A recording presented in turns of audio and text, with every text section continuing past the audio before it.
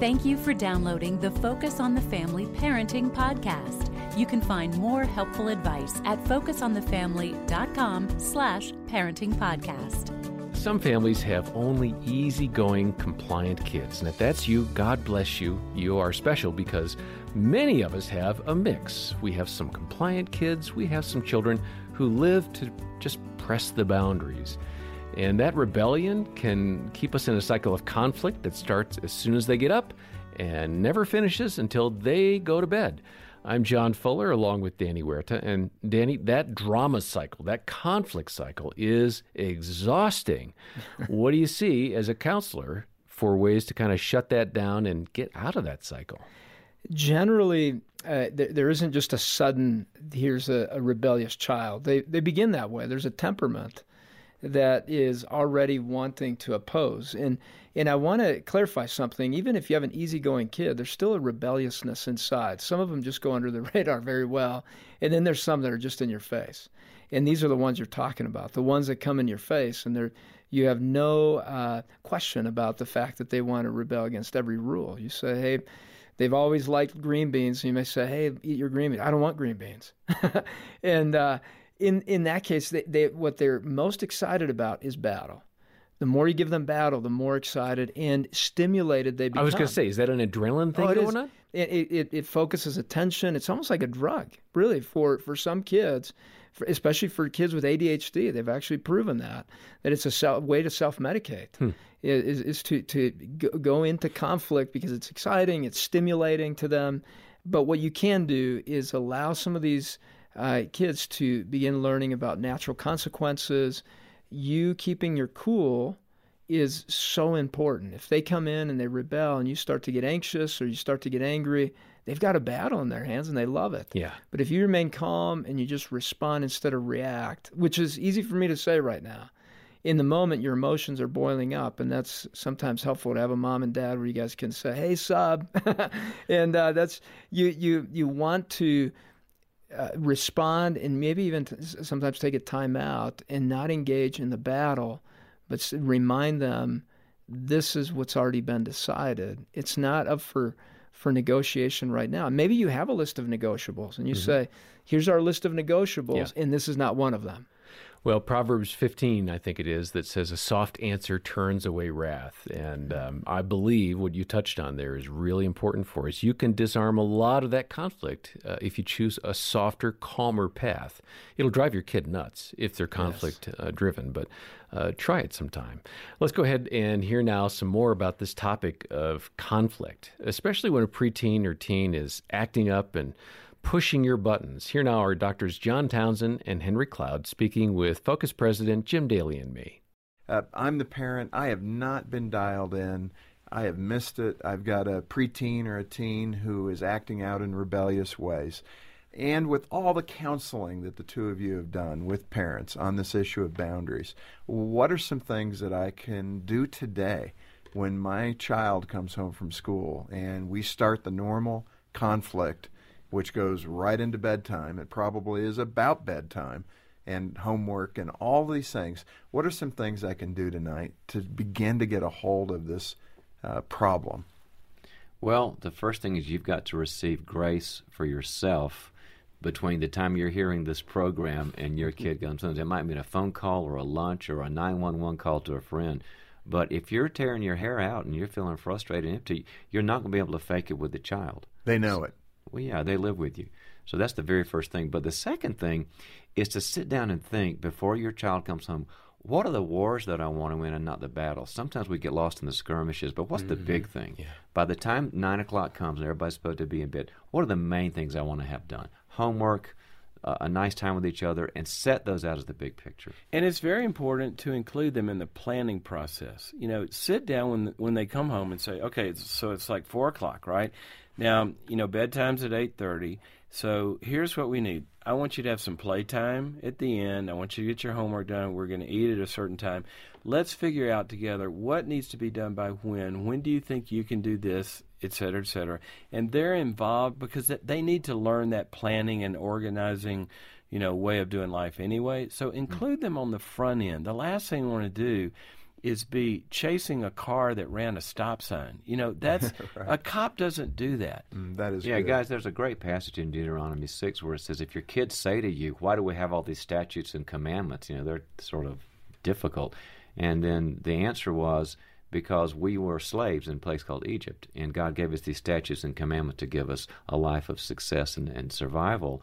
And the idea is, all through life, you want your kids to see the rules are good, and they'll bring you life, and they'll bring you happiness. So you normalize having these rules all the way through your parenting years. And you can make it fun. I mean, the last thing you want to do is make this stuff miserable. Involve the kids. We had a thing when the kids started blaming, whatever age that was, I would tell them, okay, guys, here's the deal. Blamers are losers. And I'd put the L up on my forehead like this. And so here's what we're going to do. Every time somebody blames, then everybody else spot it. You put the L up on your forehead, and you have to pay a fine, right?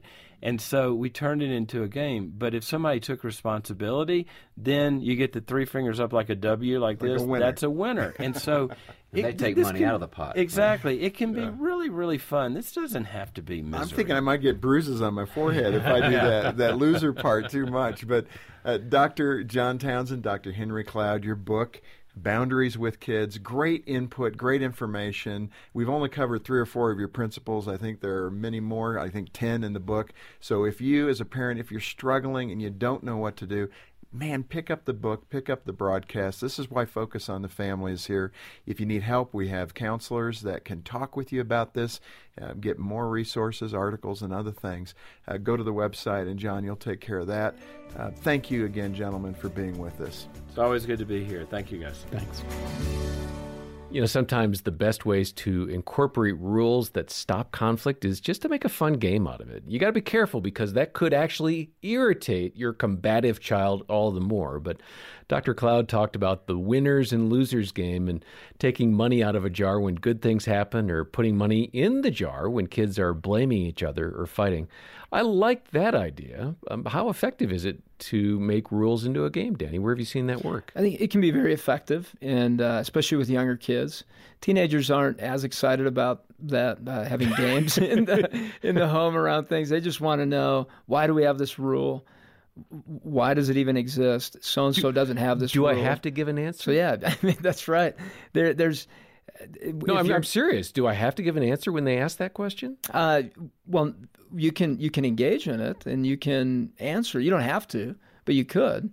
You could answer it, and in a very respectful way, you're having a conversation. They want to know, why do we have this?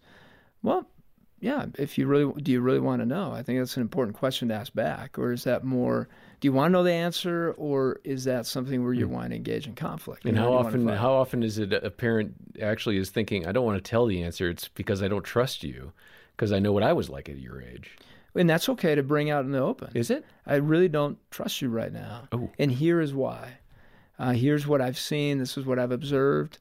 And they may get angry, but it's truth, and kids long for truth. Mm-hmm. And if you just lay down the law without having some type of conversation as to why it's there, and you in the back of your mind is saying, I don't trust you, kids already know that. So bring it out in the open and talk about it. Because then that's a goal that you guys can work on together. Hey, I want to trust you more. Here's what it looks like to get there. I want you to have more freedom. Yeah. I would love for that. But with games, we early on with our kids, and I do this in my practice as well, having a celebration jar, and I've mentioned it many times on the shows. And what you do is you set goals for the week on what you're going to be working on as a family to win. And for some kids, it's just basic self-control. And as you observe them doing that, or they observe someone else doing self-control in the home, they can put marbles in the jar. And for young kids, 5, 4, 6, this is fantastic. They love to see marbles go in. Once that jar's filled, that's their ticket to be able to go to a movie, to be able to go out to eat, to be able to go to the park. But it's the ticket. They've gained it through this celebration jar to go as a family. And you have to be aware of age-appropriate times on this, right? I mean, I would assume that younger kids need kind of faster payoffs for some of the good behaviors, for the positive reinforcement. You can expect a little longer wait as they get older. Is that right? And personality types. Oh, okay. Right, you have some of the kids that are much more impulsive, and they're needing that immediate feedback. And then you do have kids that are needing that teaching that can wait and need to learn patience. but it's more because they're very opinionated, and it's okay to have that patience on having things accumulate. The impulsive ones need to have that immediate feedback. Hey, I love when you did this. Hey, I love when you did that. And letting them know when they're doing things right, because impulsive kids do a lot of things wrong, and they get a lot of feedback on that and can annoy people around. A lot of negative feedback. So making sure we're bringing some of that positive direction from us as parents. Excellent. Well, Drs. Henry Cloud and John Townsend talked about it, and we're going to make the book available to you, Boundaries for Kids. It is full of great advice and tips that go beyond what we could offer you here. Let us send that book to you when you make a generous donation, either a monthly pledge or a one-time gift to Focus on the Family, and you'll find the link in the show notes.